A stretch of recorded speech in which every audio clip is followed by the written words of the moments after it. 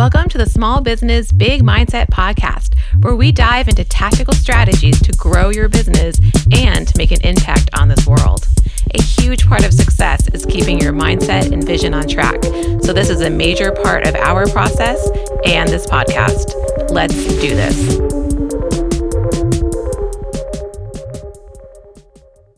Hey everybody, welcome to the Small Business Big Mindset podcast. Today I have Nicole Rollander, owner and chief copywriter at Strand Writing Services. Welcome, Nicole. Thank you so much for having me. Excited to be here. So excited to talk to a fellow copywriter. Always love it. So tell us a little bit about yourself. Where are you based? How did you get started? A little bit about your background. Yeah, so I'm in New Jersey, have lived here my whole life, and I'm one of those people, you might relate. I always knew I was going to be a writer. I was 4, and I was like, I'm going to be a writer, mom and dad. That's what I'm going to do. And I went to college, and then I went to graduate school, and I got my MFA in creative writing. And my parents were like, what's going on? What are you, like, why can't you be a physical therapist or a computer programmer, right? But it was like, no, I mean, that was my calling. I'm also a poet. My second full-length collection is coming out in summer of 2023.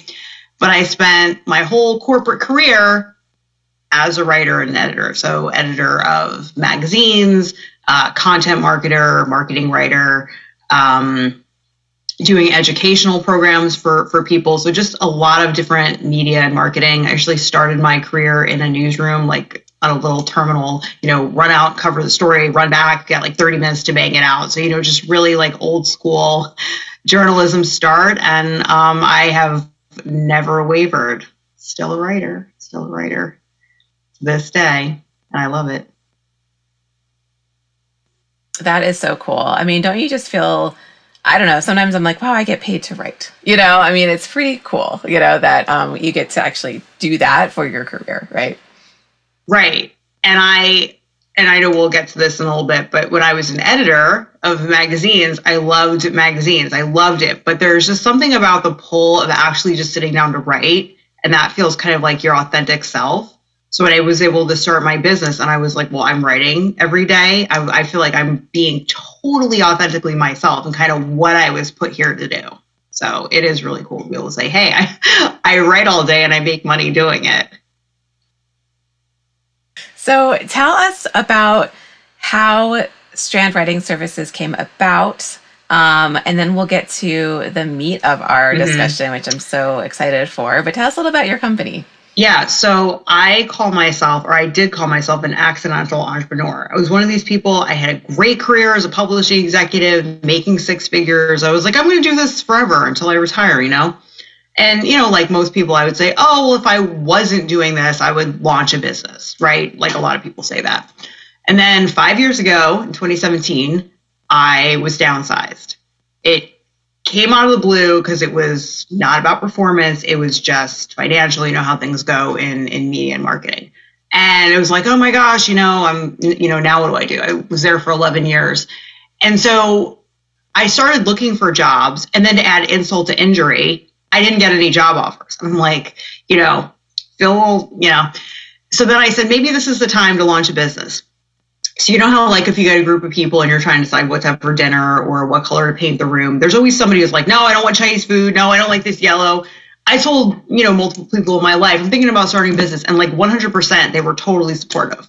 I said, you know what? This is the time. So I was in Philadelphia. I had gone on my last ever job interview, and I said, this is like a really cool potential job, which I didn't get, by the way, but it was a potential job that like 5 years earlier, it would have been my dream job. And I said, but this is the point in time when it's either sink or swim, go for it. So I just said, I'm not doing any more job interviews. I'm just jumping in, full throttle, and I'm going to do it. And I did, and I didn't look back. And then since then, I've had companies offer me full-time jobs. But at the time that I was like, I got to make money right now, like, no money's coming in. I didn't get anything. And so it was like really the push that I needed to just go all in. And like one other quick side note was my magazines were read by small business owners. So I almost got like a crash course in running a business and kind of got bitten by that entrepreneurial bug during that time. And so I think it kind of prepared me for what like the risks and the rewards. And I think I was kind of primed to really see if it could work for me.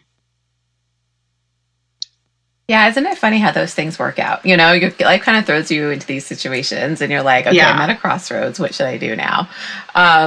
So I want to talk to you. There's a few things I want to talk to you about, but let's get down to business. So you have scaled your business into a multi-six-figure business, which is just incredible. And, the vast majority of the audience of this podcast, well, all entrepreneurs in various stages of their businesses, right? So let's talk about your tips on, like, there's a lot of people here, they're building their business, they want to get to where you are.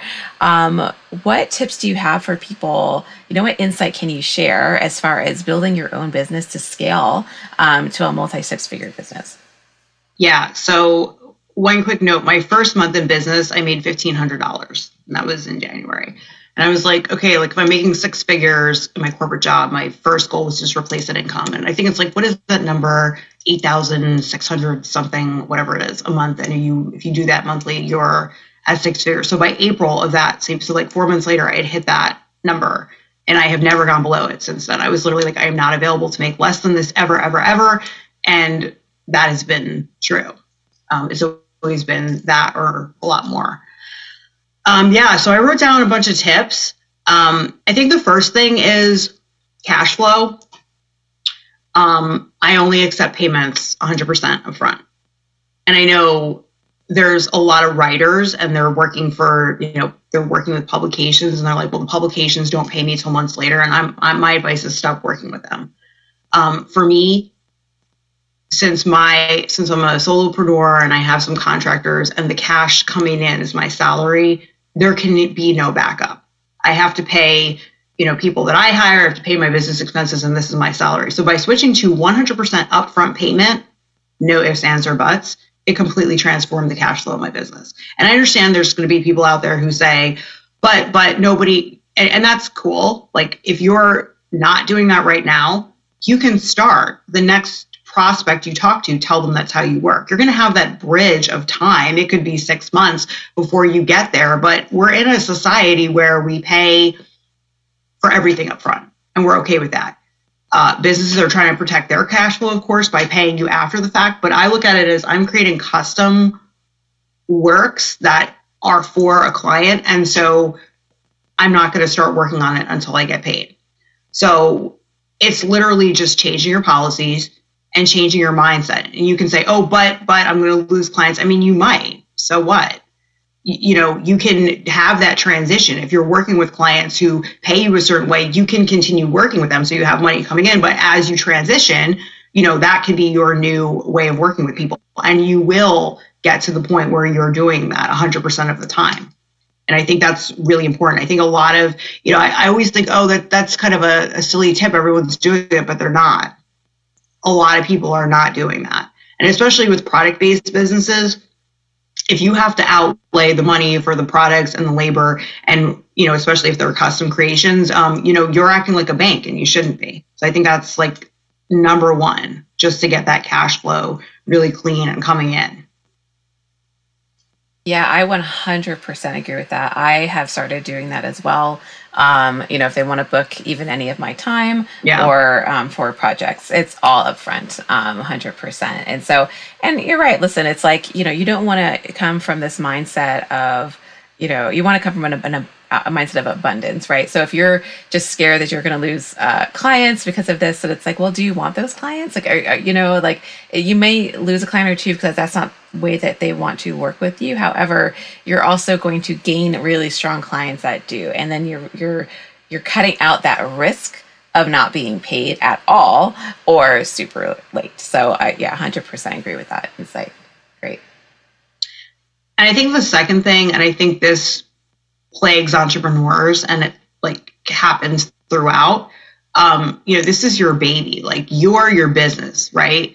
And I was working with a business coach early on, and I was like telling her all these things. I was like, volley, like, oh my gosh, and then she's like, okay, the good news is you have one problem. Like, that's it, just one problem. But the bad news is it's a big problem to solve. The problem is you're not acting like a CEO. You're not coming from a mindset of confidence. You're all over the place. You don't own what's happening.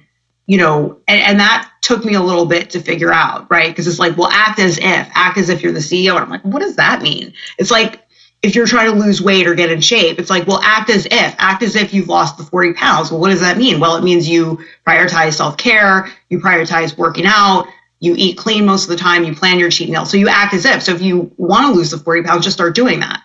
So as a CEO, there's a whole gamut of things, but I mean, it runs from, okay, I'm the CEO and I'm sitting down to answer help desk emails because I'm avoiding figuring out how to grow my business.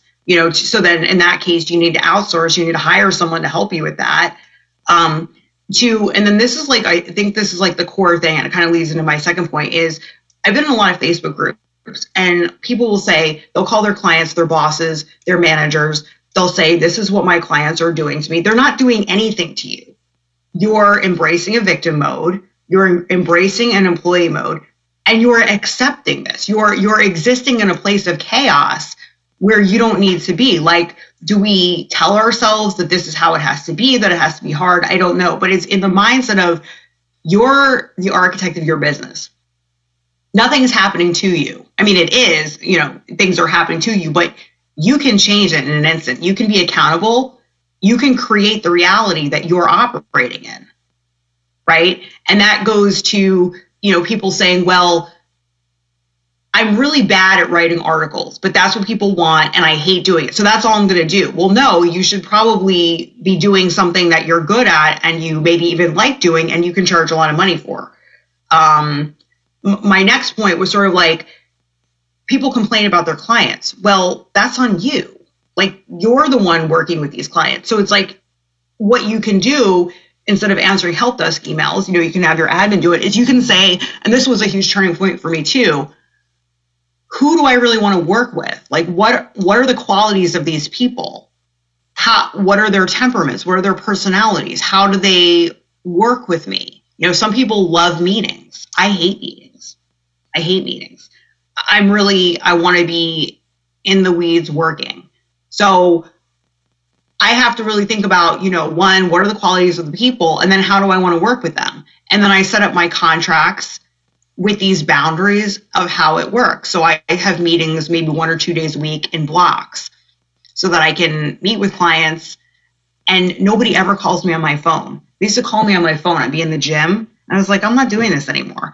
And I just decided I'm going to tell my clients, don't call me ever. If you want to talk to me, email me, my business manager, and we'll get you hooked up with a time. I think it's like, once you come to this moment of like, I'm in control, I'm in charge, and I'm the only one to blame when things aren't going the right way. And I mean, if something is not going well and you continue to let it happen, it's on you. So, but then at the same time, you have the power to change it almost instantly. And so I think it's taking accountability and realizing that this is your business. Like, you need to set the tone and set the direction. And once you come from a place of empowerment, like, I'm the expert, I'm in control, I know what's going on, it changes it. You're not sitting there going, it's the Friday before Christmas and this horrible boss of mine is going to be sending me 15 blogs to write. I mean, I'd be like, why are you even in this scenario?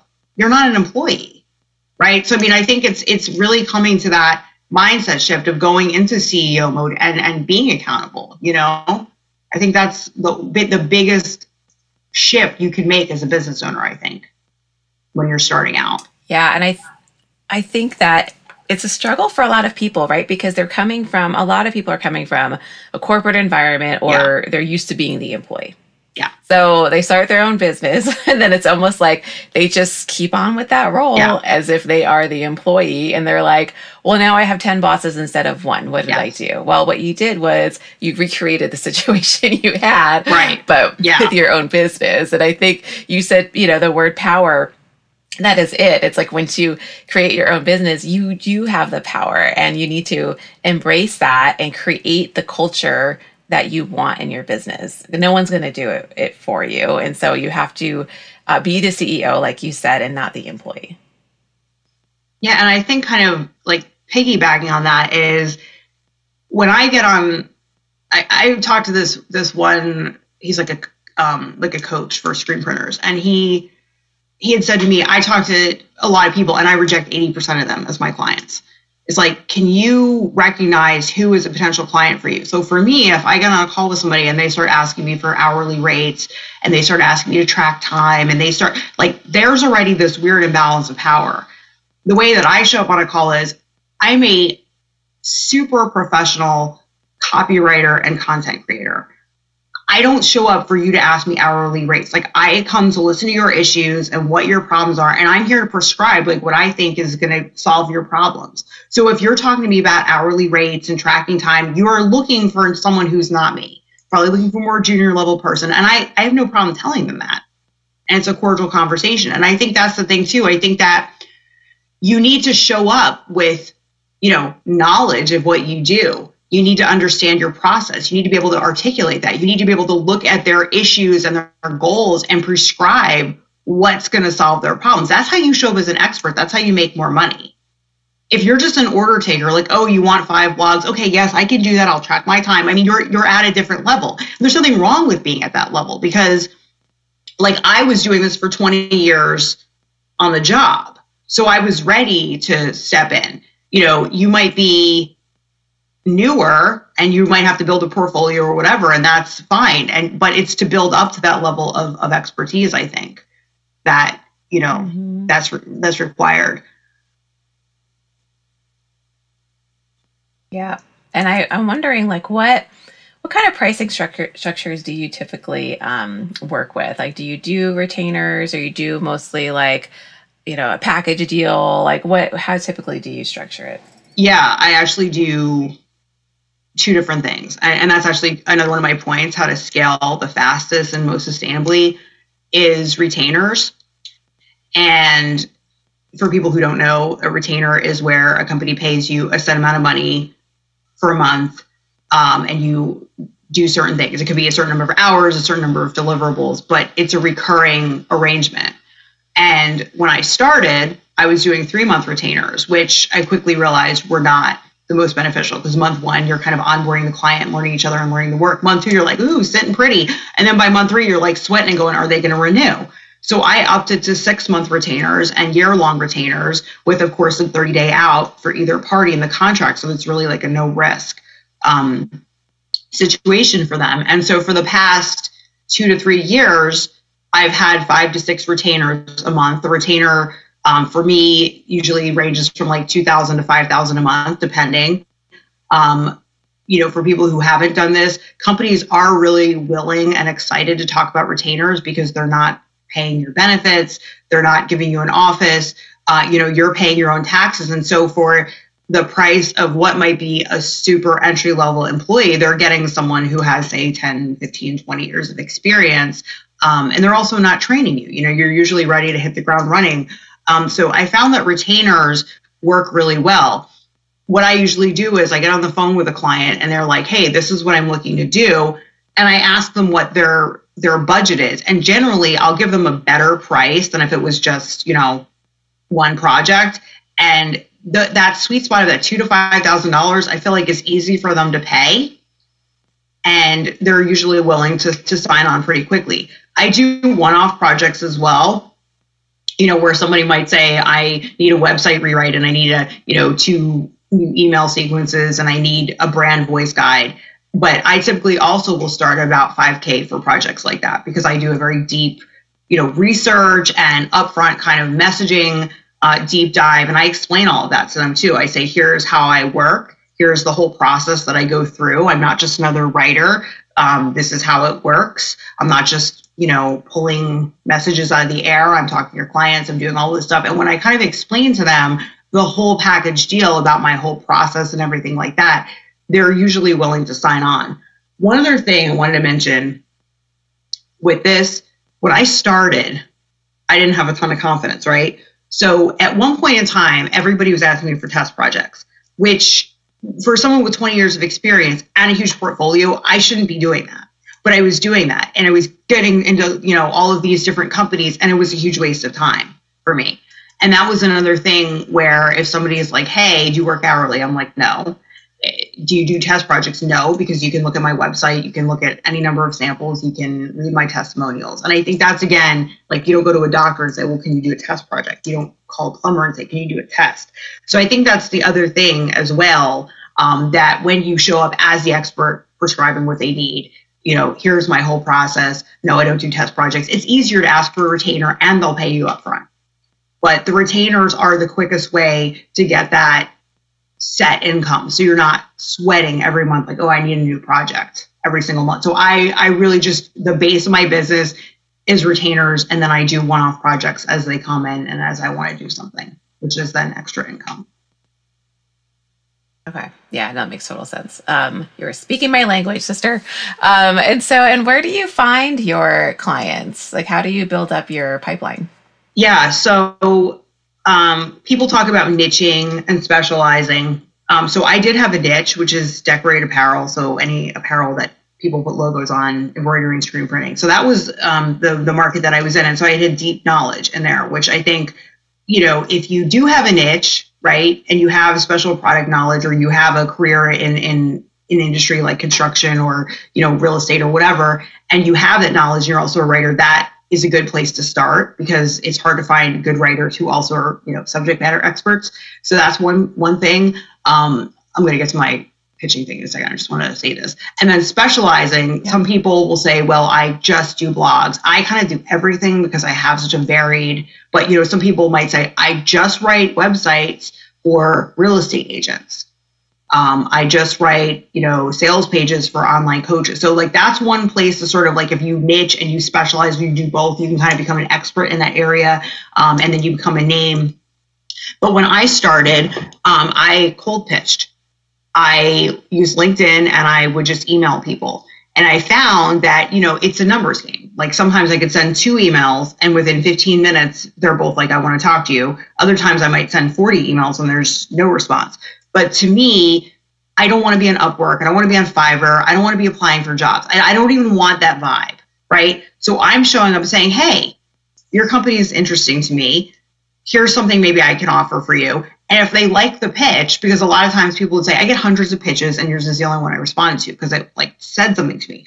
I've already given them the test. I've already shown them what my writing can do. If it gets them to call me or to respond to me, I've already shown them how it works. And the one thing that I would stumble over when I first started was like, I need to mind read. And you look at this website and know what they need. No, you really don't. You can propose something, but if your pitch is really good and they're like, well, this person's proposing blogs, but I really need someone to do email copywriting. They're still going to email you. They're still going to respond. If they like your pitch and it's timely, there's something about the vibe that they like, they will respond. So you don't have to mind read exactly what they need. But I use LinkedIn. LinkedIn is very powerful for connecting with people one-on-one. And then also sending cold emails. I mean, it does require some dedication, but I found that by year 3, 4, 5, and especially now with 5, I get referrals all the time. People find me, they find my website. And I don't really do I haven't done any pitching like a year at this point. So I feel like it's a compounding effect, that at a certain point, you don't necessarily have to do it as actively. But, if I'm looking for clients, I do then go back to that, the emails, the LinkedIn, and I generally can find people pretty quickly. Yeah, LinkedIn can really be a treasure trove. And it's great too, because you can learn more about the person. So you can kind of really personalize your outreach as well. So it comes across as a conversation, right? Rather than you just kind of blasting your promotions at them. It's actually a conversation with them. So yeah, I agree. People should take a deeper look at LinkedIn. Is there other tools or processes that, have changed your business for the better that you'd want to mention to the audience? I use Google Calendar. And this is going to sound like sort of, but have you heard of people saying like, oh, I don't know, I like bend time, or I like quantum leap time or something. Like, I don't know. I've been seeing some coaches doing that. But like, the thing is about creative businesses and time is that your work can stretch to fill the time. Like if I need to write an about page, it could take me 8 hours if I'm not in the right headspace, but it could also take me an hour, right? And so one of the biggest challenges with having 6 retainers and extra projects was figuring out time. So I hired a business manager, and she does all things with my calendar.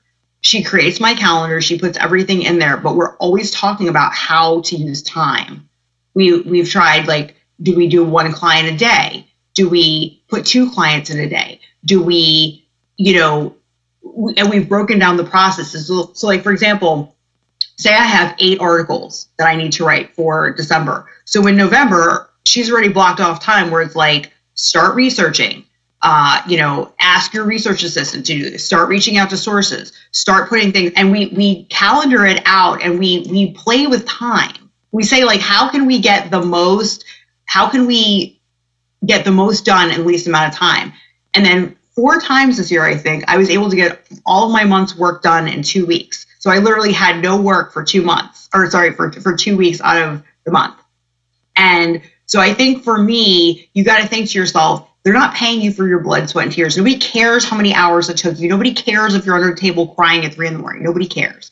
They just want they just want the result. So how can you make the most money in the least time with giving them the most value? And I think, playing with that and understanding that as a creative, it's going to change over time and you have to be flexible with it. But I think that's been the biggest awareness for me of really using the calendar and saying, how many hours are you actually working? And I think it makes sense to kind of track your time to really see if you're working way too many hours, you might need to make a change. Like I said earlier, if you are doing work that is taking you way too long, you may need to switch to a different type of work that takes you less time where you can still make the same money. And I think that's kind of key to look at and measure.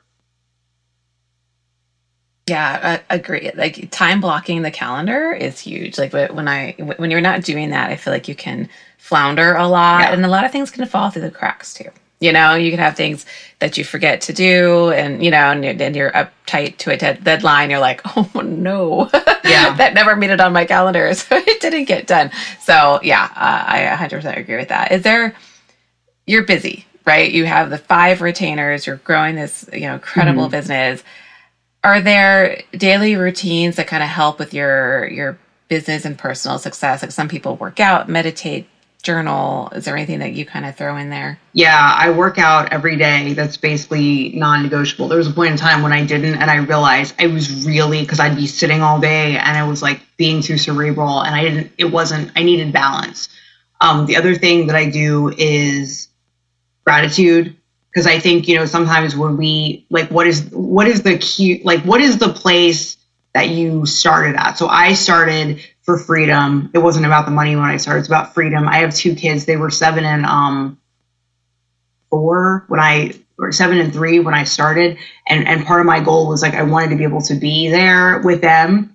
And so I think the gratitude and thinking about what I've been able to provide for them, the lifestyle that I've been able to create, the balance. I think, like, coming back to that place of gratitude makes the hard parts easier. And I think visualization too is really important. Like, where do you want your business to be? And it's like, in the beginning, I would even, like, just go through, like, what do I want my workday to feel like? What do I want, and I really try to visualize everything, because you don't need to know the how. You just need to know, like, what do I want the result to be? And kind of like the next steps will show up for you.